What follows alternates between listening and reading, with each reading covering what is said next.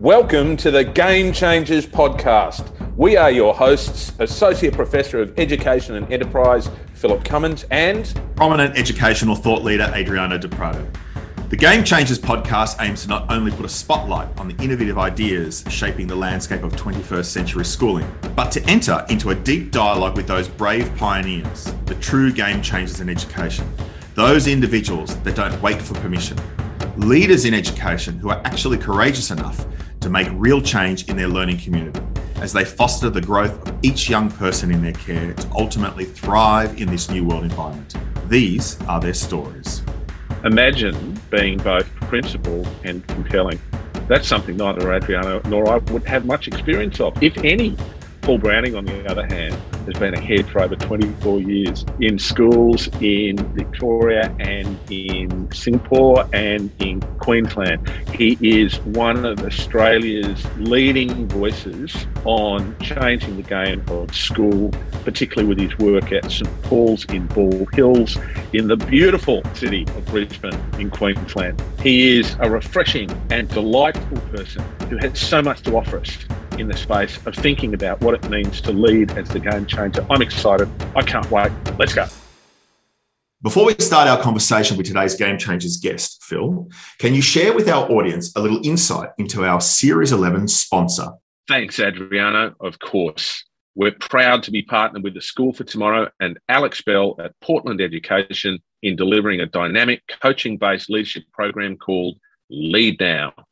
Lead Now provides the opportunity for emerging and established middle leaders to further build towards their full potential, contributing to the ongoing high performance of the school community they serve.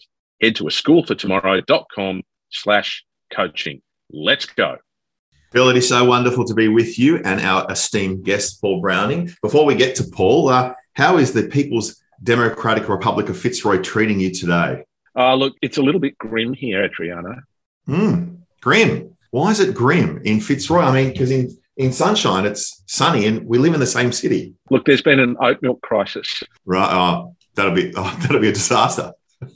The cafes, they don't know what to do. They're having to serve normal milk. There's a crisis all around. There are sad-looking people with extravagant facial hair on fixies riding all around. They're bereft, Adriano. They're bereft. God, all you need now to have is a revolution from the vegans because the tofu's run out. They'll be all at trouble everywhere. Indeed.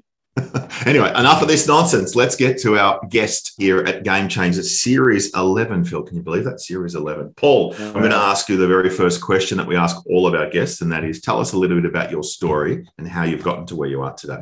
Well, Adriano and Phil, can I just correct you, Phil? Apologies for doing that online in this podcast, but it was a great introduction. But I have been the principal for 24 years, but not in schools in Singapore, Victoria, or places like that. Victoria is not really my place. I'm actually a New South Welshman. So I've been the principal of a school in Canberra. I was the founding principal at Bergman Anglican School. So I grew that school from 24 students to it's over 2 campuses now with 1,500 students, which is a pretty great achievement to look back on. It was about 1,000 students when I left there in 2008. And for the last 14 years, I've been the headmaster at St Paul's School in Queensland, a place called Bald Hills. No jokes about my lack of hair either, which I said to staff when I first arrived here. Just Bald Hills. My favourite colour is red. School colours are red. So it was just pure coincidence I actually came here to a place that sort of resonated a little bit about who I am. So that's perhaps an answer to your question there, Adriano. Well, it might have been my wishful thinking that you were leading a school in Victoria. But anyway, we'll keep moving on. I have spoken in Singapore and I've spoken at conferences in Finland and around the place, in the US and well as the UK as well. So I've done that work, but I haven't led schools in those places.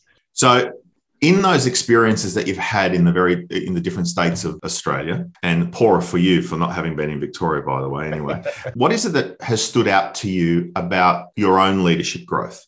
It's an interesting question. As a leader of a school, I've had 2 quite different experiences. In my stage in my life at the moment in my career, I wonder what's next and do I go to another school? And I've kind of landed on the fact that, no, I don't really want to go to another school. I'm looking for another challenge, a different challenge. But Bergman Anglican School was a really remarkable opportunity to actually build a school, be the founding principal, grow it from the ground up. Is just a remarkable privilege. And if you speak to any founding principal, they'll all say the same thing. You get to shape an organisation that reflects your values and your beliefs about education. And you get to create something that really is in your own image about what you believe education should be about. And so it was, for me, I finished there in 2008, the middle of 2008. I've been there for 10 years. I'd grown the school from 24 students, and when I left, it was just under 1,000. We had about 3,000 on the waiting list. I stood at the top of the oval and I looked back across the school, and I sensed the vision I had for that place was achieved. And I knew instinctively that it needed somebody else to take it on. To be a founding principal, you really have to work hard. You have to be driven. You run on the sniff of an oily rag. The resources you've got to organise a school are very limited. So you ask a lot of the staff, and people who work in founding schools will tell you that they work pretty damn hard because you just don't have those structures there. And I knew really that if I didn't leave, I'd probably burn the staff out. And so I looked for a different opportunity, and I knew that there's a different type of leader needed to come in and actually take that school to the next stage. And I'm really grateful for Stephen Bowers, who took it on. He did a really remarkable job. But in terms of my passion is leadership. And so I was looking for an opportunity that would actually challenge me as a leader and help me grow. So I was looking for a school, as I looked around for different job opportunities, I was looking for a school that was established, a lot older. I'm interested in co-educational, co-ed. I wasn't interested in boarding, faith-based schools, large schools, and the job opportunity at St Paul's arose. And I wanted to actually come to an existing school to see how I could reshape culture. Instead of just grow it from the ground up, how could I reshape it? And so that really challenged me as a leader. Okay. I've got two questions going through my head about both of these experiences, one that has passed and one that you're still participating in. Can you share with our listeners a little bit about the decision that you came to, that it was time for someone else to lead that community? Can you just talk a little bit about what that decision was like for you? What some of the things that you may have worked through or protocols you worked through in your own mind, reflective practices perhaps, that helped support you come to that conclusion that it was time for some new voices in this place? Yeah, and that's a good question, Adriano, because it is hard to know when is the right time to move on. When is the best time to actually look for a different challenge and opportunity? I think it comes down ultimately to what you value as a person and what you believe leadership is actually about. For me, and I think it should be about this for every leader, leadership is about service. It's about serving a community and helping to grow that community and helping individual people to flourish and reach their potential. So if it's not about me, it's about the community, you then start to reflect on what's best for the community. It's not actually about what's best for me, it's about what's best for that community. So in reflecting on the decision to leave Bergman, incredibly successful school, an incredibly exciting project, but that community needed something else. It needed someone to consolidate it. And I didn't think I could reinvent myself into that sort of leader. And so really it was time to move. The other part of that too is, I had a vision for Bergman. So when I started it with the school board at the time, we had a clear vision of what we wanted the school to look like. And after 10 years of being there, I could comfortably say, I've achieved that vision. Now, you could stay and create a new vision, but at the end of the day, the job was done. And so it was time for somebody else to take it on, or time for me to take on another challenge as well. So some hard questions you've got to ask yourself. You've got to ask yourself, what are you on about? What do you value? What do you believe leadership to be? What is your vision for an organisation? And when is the right time to hand that on to somebody else to be the custodian of the next generation or the next chapter of its life? There's a real lesson in all this for everyone that's listening to this conversation, and that is effective leadership calls us into the space of a deep tuning in. Yeah.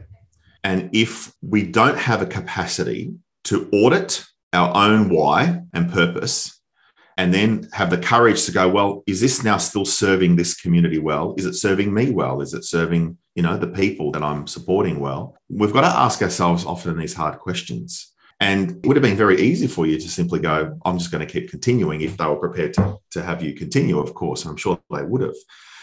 But then you now find yourself in a new learning environment, one that is well established, no doubt with lots of legacy pieces that you would have encountered in your leadership at St Paul's. Can you share with now our listeners What changed or shifted or evolved in your own leadership style once you're now into a new environment where it's not from the ground up, it's something that's been already established? And how were you able to penetrate a community that you would have been foreign to and still have now the success that you've been having? One thing I'd probably advise listeners is to find yourself a good mentor. So I had a couple of really great mentors in the ACT. The ACT's got some really terrific schools. And one guy, David Mulford, which some of you listeners might be aware of, he's now retired, but he was at the time the principal at Radford College and went on to be the headmaster at Newington College in Sydney. But David gave me some really good advice. He took me under his wing a little and said, Paul, you don't want to leave a great job. You've got a good job, but if you do leave, you've got to go and find something that's really going to challenge you and help you to grow. So what is it? What sort of school do you want to go to? Don't just go to any school. The other challenge he said to me is you do need to leave to grow your own leadership and mature as a leader as well. So that was really good advice. So hence, that's why I had that criteria about the sort of school I wanted to find and apply for. St. Paul's came up and I applied for it, and the rest is history, obviously. But I wanted that challenge to see what I could do to effectively change an existing culture.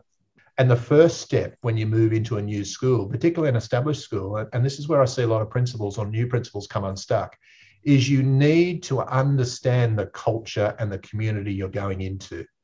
You know, a lot of people move into a school or into a new job and say, I'm here. Aren't you lucky to have me? And now I'm going to affect the change and bring upon you all the wonderful ideas that I've gathered over my life. And this is what it's going to look like. And so they make it all about them, thinking that their job is to be the hero and the savior of that community. And they fail to understand what that community actually needs. And so it becomes a bit of a mismatch, and it always ends in disaster because the community basically say, hang about, yeah, we're doing a pretty good job here. Why do we need you to come and save us? Yeah, or what you're talking about is nothing like what we actually need or what we want here. This is what we want. So the most important thing for people moving into a new job, particularly a leadership role in a school, is to spend the time understanding the community you've gone into, getting to know them. So listen intently. And I would say spend 3 to 6 months listening. So the first 3 months or first 6 months I spent here, I met with every single staff member. I spent about half an hour with each of them, sometimes more, sometimes less. I didn't ask them to come to my office. There's over 200 staff here. It's a big school. I went to where they worked and I just bumped in. I didn't make a time. I just popped in. Say, hi, I'm Paul. I'm just coming to meet you. Tell me about the school. Tell me about the work you do. What do you think the school needs? What's the biggest challenge? Really listened intently to this community. And out of that started to get in my mind a picture of where the community was at, what it actually needed, and the challenges that I needed to tackle over the next couple of years. And Adriano, I came across a challenge like I would never, ever expected, which has resulted in the large portion of my work over the last 14 years. This notion of a deep tuning in continues in our conversation, because your first school, it was about deep tuning into about self and the value that you can continue to contribute to a community. And now you come into a new community. And I love that you went on a listening tour, listening to understand, not to respond in the initial phase. When you saddled up alongside of your new colleagues and you asked them the question, g'day, how are you? Tell me about the school. Were some really energized by that style of wanting to know them and better understand them? And were some challenged by you just appearing? I think the easiest way to explain what I found is to tell you the story of what I actually found. Sure. What I found was a culture which was just bizarre. It was a very, very odd place when I arrived. People weren't collaborating with each other. I wasn't welcome in classrooms. People looked at me very suspiciously. There was an awful sense. And in fact, when I finally put my finger on it, it was a culture of mistrust or distrust. And as I dug a little deeper, I started to understand why that was the case, why people were working in such a bizarre, self-protective, uncollaborative, mistrusting way. It's, as I understood it, And I don't know whether listeners are aware of the story of St Paul's School, but St Paul's School was case study number 34 in the Royal Commission to Institutional Responses of Sexual Abuse.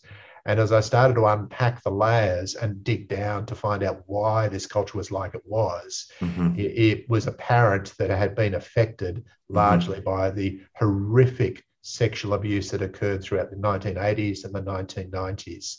So 2 perpetrators, a music tutor in the early 80s, and then a school counsellor had abused well over 150 boys over that period of time. And when they were found out, obviously, the shock and the trauma that it had caused and the impact it had on the community was such that it was a horrific for everybody, really, not the least the victims themselves. But the head at the time lost his job when it was found out. The new head came in, was faced with this terrible circumstance. She was, I think, very affronted by this story and created this culture of mistrust. People here at this school must have known about what was going on behind closed doors, and yet you said nothing and did nothing. Therefore, I'm not going to trust you, and therefore, this is the culture that we're going to create. So there was this terrible culture of mistrust.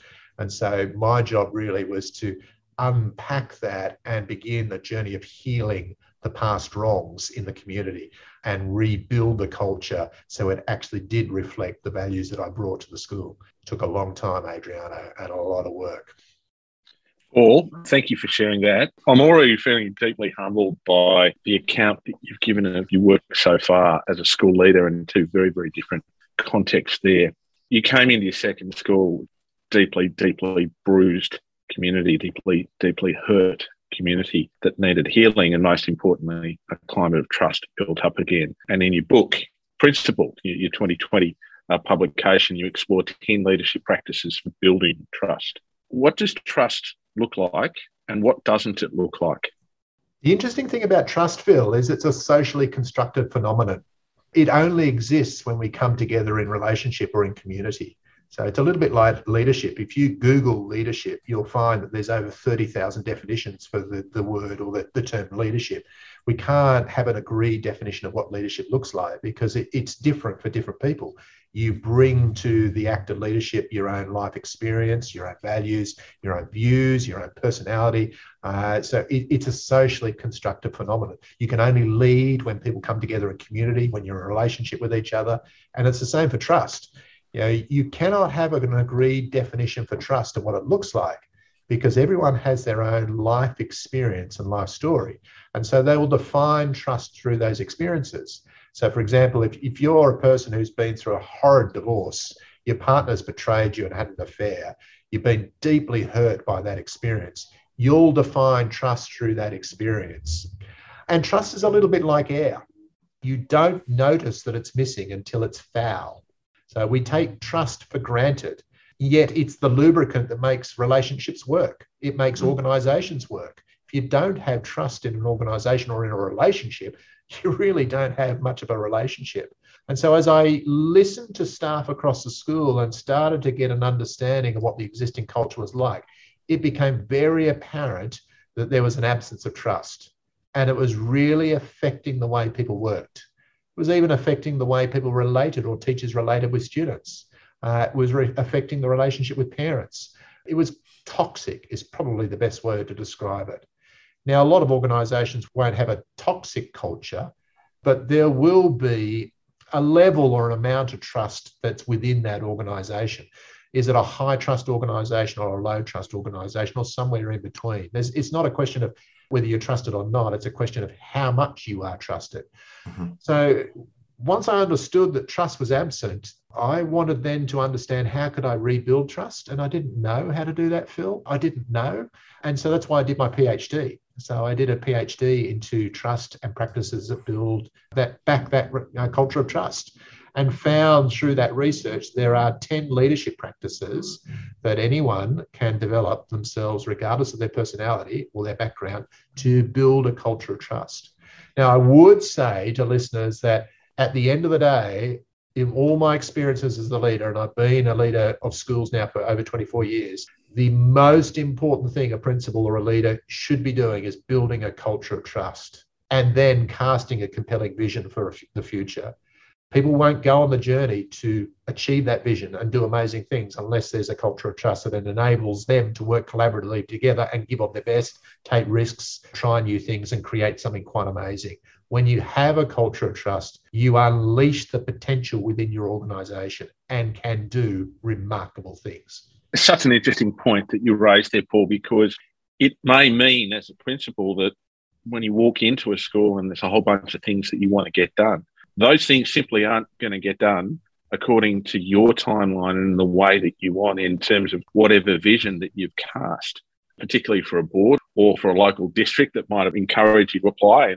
Inevitably, as part of that process, they'll say, well, what do you think the future of the school will be? And you lay out this vision and suddenly you come across a very, very different reality. That sort of adaptive expertise and that sort of self-restraint, that sort of delayed sense of gratification, the willingness to put the needs of the people in the community before your own needs as a leader, I think are inherent components of great servant leadership. And you mentioned service earlier. What are some of the other lessons that you've learned along the way about being a leader who is the servant of the community?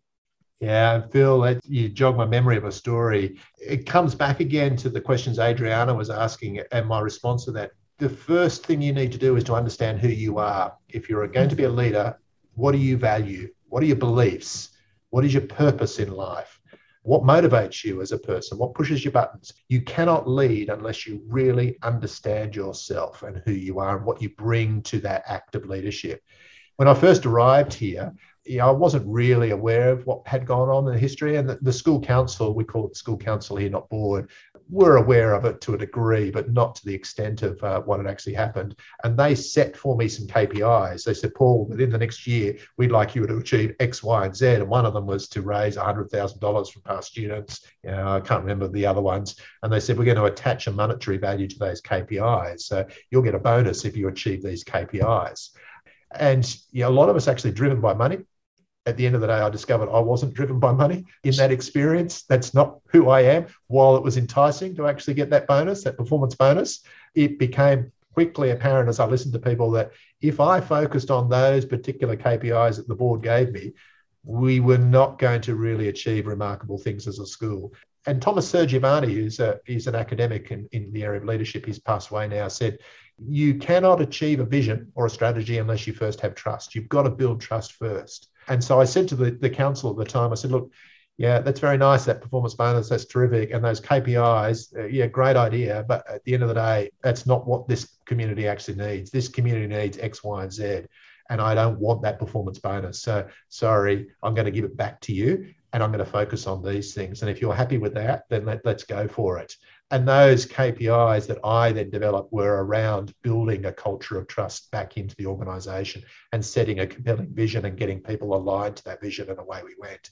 There were some really challenging decisions along the way that I had to make in relation to that. But again, it came back to that point that I made earlier, that if you go into a school and you don't understand that community and the existing culture, and you don't empathize with those people, and you just bring in your own agenda, it's going to end in failure. But if you take people with you and you walk alongside them, you serve them, they'll do anything for you. It's quite exciting what happens when you actually turn it around and it becomes an act of service.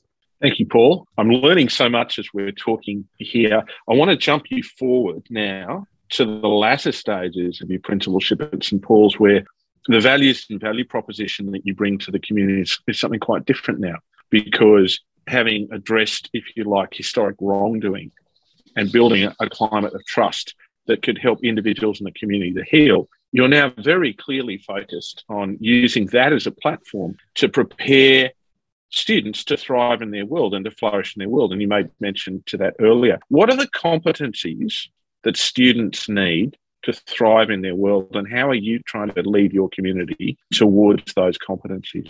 I must say, if I look back at St Paul's when I first arrived here, we enrolled our kids here. We had two children at the time. One was Alex, he was in year 8, and my daughter was going into year 6. And we thought it was a really good school because from the outside, when we looked at it, it looked like a great school for all intents and purposes. You had terrific history, not the culture of abuse, but people are very proud of the school. Lots of really notable past students, great uniform, pretty positive and good academic results. For all intents and purposes, it looked at like a great school. And I also believe that if you don't believe in your school enough to send your own kids there, then really you're not doing a great job in creating a terrific school. So we enrolled our kids here, but after about 3 months of listening, I said to my wife, I took her out for coffee. I said, why do we actually have our kids here? Like, what have we actually done? We've taken them out of a great school and put them into this school. And I don't want to sound disparaging of St. Paul's because it was a pretty good school. But I've got to say now, after the work that we've done, and I'd say we've done over the last 14 years, St. Paul's School is an amazing school, and I'm incredibly proud of what we actually do here. And I would say that we're on the cutting edge of education for the future. And we're only there because we've rebuilt a culture of trust and unleashed the potential of the staff and created a terrific vision of what the future should look like. And that vision, if I unpack it very briefly, was to look forward to the year 2028. So I reminded staff this morning as we returned to work that we have a vision for 2028. We established that vision back in 2014. And that vision is for a school that will be very different to what it is today. And that vision is for a school that will address what the world could look like in 2028. We did a futures planning project called Scenario Planning back in 2014. We created 4 stories of what the world could look like in 2028. We researched that for over a year, creating those stories. We had Pasi Salberg, who was part of that journey with us, Yong Zhao, Andy Hargraves, Saul Eastlake. We had some really prominent people who were part of that project. And then we created 4 possible futures of what the world of 2028 could look like. And then we asked the question, well, what are we doing to prepare young people for that future so they can thrive in that future? It's a pretty daunting and scary prospect, that future, but how do we actually ensure our young people thrive? And as a result of that, we realized that we needed to actually make sure that we prepare young people to think creatively, to think like an innovator, and to become, if they choose to, an entrepreneur. And yet schools are very good at killing creativity. These are the very dispositions that people need in the future. So how do we actually address this issue? How do we teach for creativity? You might have seen the Sir Ken Robertson video about schools killing creativity. He's dead right. You look at the national curriculum that says in there that we need to produce creative individuals, and yet it doesn't tell us how to do that. And yet we just keep going on with the same sort of regurgitation of facts and content delivery and the same model of education we've had for centuries. We're not preparing young people for the future. So how do we educate them to give them those dispositions they need to be able to think creatively, to think like an innovator, and think like an entrepreneur? So with that, we've totally redesigned how we actually teach and deliver our learning. And we call that delivery realms of thinking. So what's involved with realms of thinking, Paul? As I said, that challenge of how do we teach for creativity, we went on a journey for the last 12 years of looking at the way we teach. And we put together a project team, and we've been through several iterations, and we've now created a teaching and learning platform or teaching and learning framework that we call Realms of Thinking. Realms of Thinking essentially are 16 dispositions that are necessary for creative thinking. And they're underpinned by academic research. One of our staff members did that academic research. They're underpinned by prototyping and testing within the school as well. But there are 16 dispositions that you need to think creatively. Things like empathy, the ability to deal with ambiguity, the willingness to take risks, collaboration. And teachers in the school explicitly plan to embed those dispositions into their learning in the classrooms. And students know the language around that as well. Those dispositions are necessary for creativity, but when you cluster them together, they form ways of working, like design thinking or entrepreneurial thinking. So lots of schools are moving into the entrepreneurial space, but unless you change the way you teach young people, it's just going to be a nice glossy add-on buzzword type thing that you've got there. To be a true entrepreneurial thinker, you need to be able to think creatively. You need to be able to think like an innovator. So we explicitly teach for that. So we're embedding those dispositions into the classroom. Then in addition to that, we started a third pathway of learning, an entrepreneurial pathway. So not only do students have the opportunity for an academic pathway or a vocational pathway, but they can start their own business while they're at the school. We have a number of other programs with our Centre for Innovators and Entrepreneurs as well that students can tap into. We're doing some really exciting work now with Melbourne University, where we're developing assessment tools for realms of thinking in those dispositions. At the end of that project, at the end of next year, we would have developed some assessment tools that enable us to measure each student's ability in those dispositions and report on them to parents in a learner profile. And that is a really exciting piece of work and really, I would say, a game changer for education.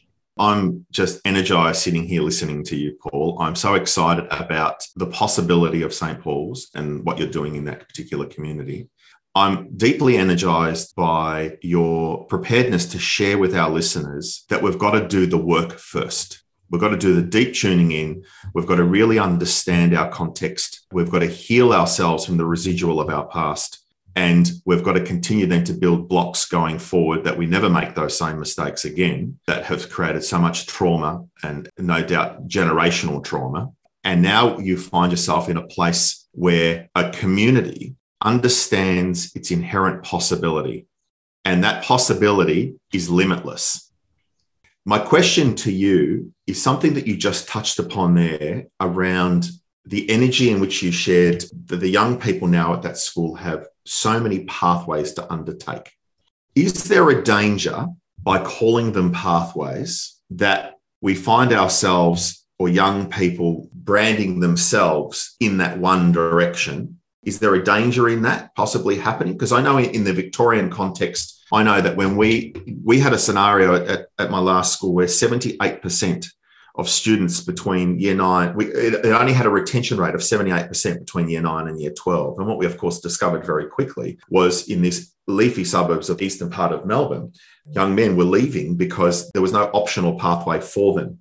They were searching for whatever that was that served them. And of course, we changed that after listening to them and understanding their context and what their desires were as much as the adults' desires. And we introduced a series of pathways. And some of those pathways were vocational. Some were an in-context pathway. Some were internship type scenarios. Others were, again, school-based apprenticeships. And consistently then, we had a 97, 98% retention rate between year 9 and 12 for a sustained period of time. And then I departed and so did the principal.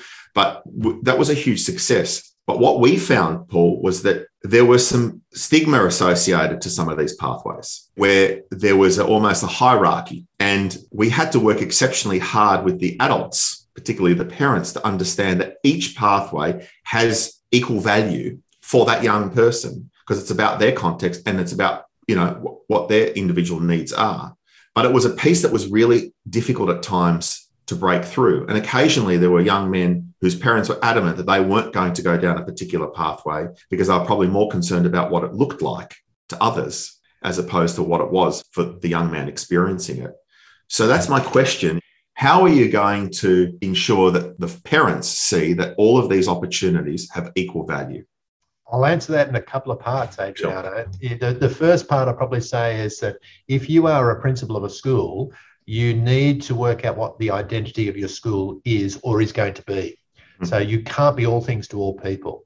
So the beauty of the independent school sector is that there are different schools for different purposes. So it gives parents choice. And some schools clearly market themselves as an academic school and their sole purpose is about getting the best ATARs, the most, ATAR 99.95, people going off to law or medicine, and that's who they are. That's their identity. And that's okay. If that's who they are, that's okay. St. Paul's School, though, we're about a holistic education. That's our identity. So our identity is about education of the whole child, the preparation of their intellect as well as their social, emotional, spiritual, and physical development, the development of their character. So parents are choosing us because we are a holistic education provider. That's our identity. Underneath that, though, our purpose really, and we say that to everybody, we always use these same words everywhere. Our purpose or our mission as a school is to prepare resilient global citizens who are innovative thinkers with a heart for servant leadership. Now, everyone knows what our purpose is. That's our brand. It's a holistic statement. We're preparing the heart, the soul, the mind. We're preparing young people to make a difference in the communities in which they'll eventually live and work. So parents are choosing us for that reason as well. Ultimately, too, it's not, for me, it's not about the academic results. It's actually about the skills and dispositions, the character traits that we develop in a young person, and about the opportunities that we provide for them as a result of their education here. So it's not about pushing a child into one particular pathway. You're academic, you need to go down an academic pathway because you're going to make us look good as a school and get a really good ATAR result. You're not. You're going to not perform very well on these academic measures. And so therefore, we're going to push you down a vocational pathway because you're not going to look very good for our school either. And that's where we think you should go. That's where the stigma actually occurs. If you strip that away and accept as a school that, hey, it's not about your results and not about your school reputation. It's actually about the individual child you have been entrusted to educate and doing the best you can for them. Everything else will take care of itself. And so when we come to the pathways here at St Paul's, we offer 3 pathways: an academic pathway, a vocational pathway, or an entrepreneurial pathway. Students can do all 3. And there are students who are doing all 3. Right. Because at the end of the day, it's actually about the development of those key dispositions that are captured in our realms of thinking, teaching and learning framework, skills and dispositions they need to thrive in the future, no matter whether they're a plumber or a brain surgeon or an entrepreneur. And it's the character traits they bring to that as well. What sort of person are they? It's very refreshing to hear, Paul, how you've just articulated a response to my question there, because we're fundamentally now talking about skills that are transferable irrespective of the choices or the pathways or the opportunities that young people choose to go through. At the moment, Phil and I are working with Catholic Education South Australia, and we've been working with them now nearly 2 years to support them in developing an entrepreneurial model of learning, and it is called Limitless. And in many ways, they have developed a set of, you call them realms of thinking. They have some key capabilities that they've always had as an aspiration, but never known how they could use them in the context of their schools in a way in which then it's going to bring meaning and real value to the young people in their care. What we are seeing is a real transformation in their mindset, that learning is really possible when we are prepared to allow young people to step into their voice, their agency, and their own leadership about the things that matter for them and their immediate community. So many of the young people that they're encountering, that we're encountering with them, have a deep consciousness about the other. Everything about your leadership is about a deep consciousness about the other. I want to now shift it then to the young people in your care. And I know that's been the heart of our conversation anyway, but how do you then explicitly help these young people to understand their inherent worth, that each of them are home to a unique life that has value and are valued? Yeah, well, and that is the crux of what we actually are about as educators, isn't it? It's about the student. It's at the heart of it. It's about serving them ultimately and supporting them where they're at. If I just take a step back, first of all, to part of the project with Melbourne University is we surveyed our parent community to ask them, questions around these dispositions and how valuable they see them. And ultimately, our parent community are actually saying, that's what we want in an education. We're not so interested in an ATAR, academic result. We're actually more interested in the development of those skills and dispositions. We're more interested in their character traits. So it's been a real challenge to shift the societal conversation, so to speak, because society as a whole, the media, the government, all tell us it's about NAPLAN results and ATAR results. And schools are failing our students because we're falling in standards as measured by PISA. But why are we playing in that game? Because at the end of the day, we know that that's not resulting in an education that's worth having. It's an old paradigm that needs to shift. We're not actually serving our young people in a right and effective way. We're doing an unethical and immoral job by persisting in that model of education. If we don't equip them with these skills and dispositions that they need, they will not thrive in the future.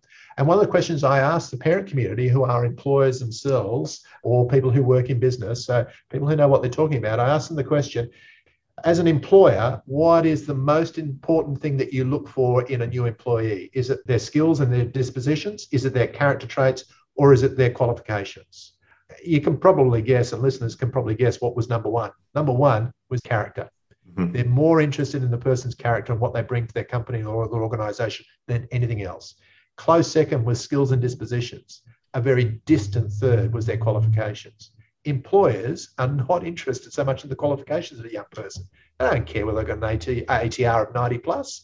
They actually care about the person they're employing and what they bring to that organisation and company. So why are we so caught up with this paradigm of ATAR or academic results? Why aren't we shifting and focusing on the development of skills and dispositions and character traits? So coming back to your question, Adriano, from a very early age, we had to shift the culture of the school and tell the story continually of what we're actually about. So almost all students could say to you, we're about preparing resilient global citizens who are innovative thinkers with a heart for servant leadership. We have a culture of care, and pastoral care and well-being is a very important focus on what we actually do here. So students know at the heart of what we actually do, it's actually about them. They're at the center of every single decision. There's lots of other structural things we've done to create greater student agency, but they all know that it's actually about equipping them and helping them to grow as a person. It's not about their academic performance. If they want to do an ATAR and we know they're only going to get a 40, well, they can do it. That's okay, because I don't care about the reputation of the school as much as I care about that individual child. Everything you just described there about the aspiration of your community in terms of the desired outcomes you want for these young people to acquire so they can thrive in this world, in this new world that we find ourselves in, a complex one where uncertainty is our new normal. That is your reputation. Yeah, exactly. The funny thing is, if you focus on the child, your reputation will take care of itself. If you focus on the learning, the academic results take care of themselves. If you focus your time and energy on the other, it won't work.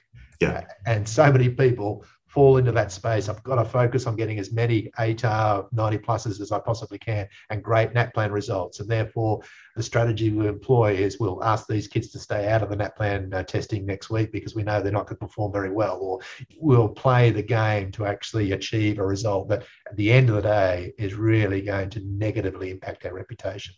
Yeah, Phil's going to be very modest about this, but Phil has been a leader in the area of character education for a substantial amount of time before my coming on board and working with him in this new venture of a School for Tomorrow, for instance. His work with Circle and the character education research that he has done extensively, I think it's over 12 years, probably even more, Phil, you'll correct me, has really illustrated to the schools that we continue to support across the globe that character is the reason why we do school. Yeah, and I wholeheartedly agree with that. It's about the child, the person sitting there in front of you that has been entrusted to you to educate. You don't make it about that child, you're making it about yourself. Yeah. And as my constitutional law lecturer, Jim Crawford, now Justice Jim Crawford, would have said, the tail can't wag the dog. Yeah. You know, in education, we've got to get things right. We've got to focus on the fact that we grow people. And if we're going to grow people, then we need to put those people first. And we need to think in and around that. Paul, I have a feeling that we could talk with you on leadership for several days without stopping. But we're going to have to pull this pony up and draw it to a close. If you only had 280 characters to tweet a definition of leadership, what would it be? It would be a definition that I've quoted in my book, Principled.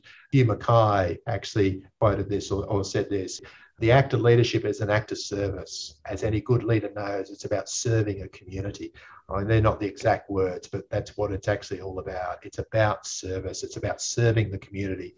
It's about empowering people. They're more than 240 characters. I can actually grab the quote if you like. That won't be necessary right now. I actually think that what we've learned about today from you, Paul, there's another quality in there, which is discernment.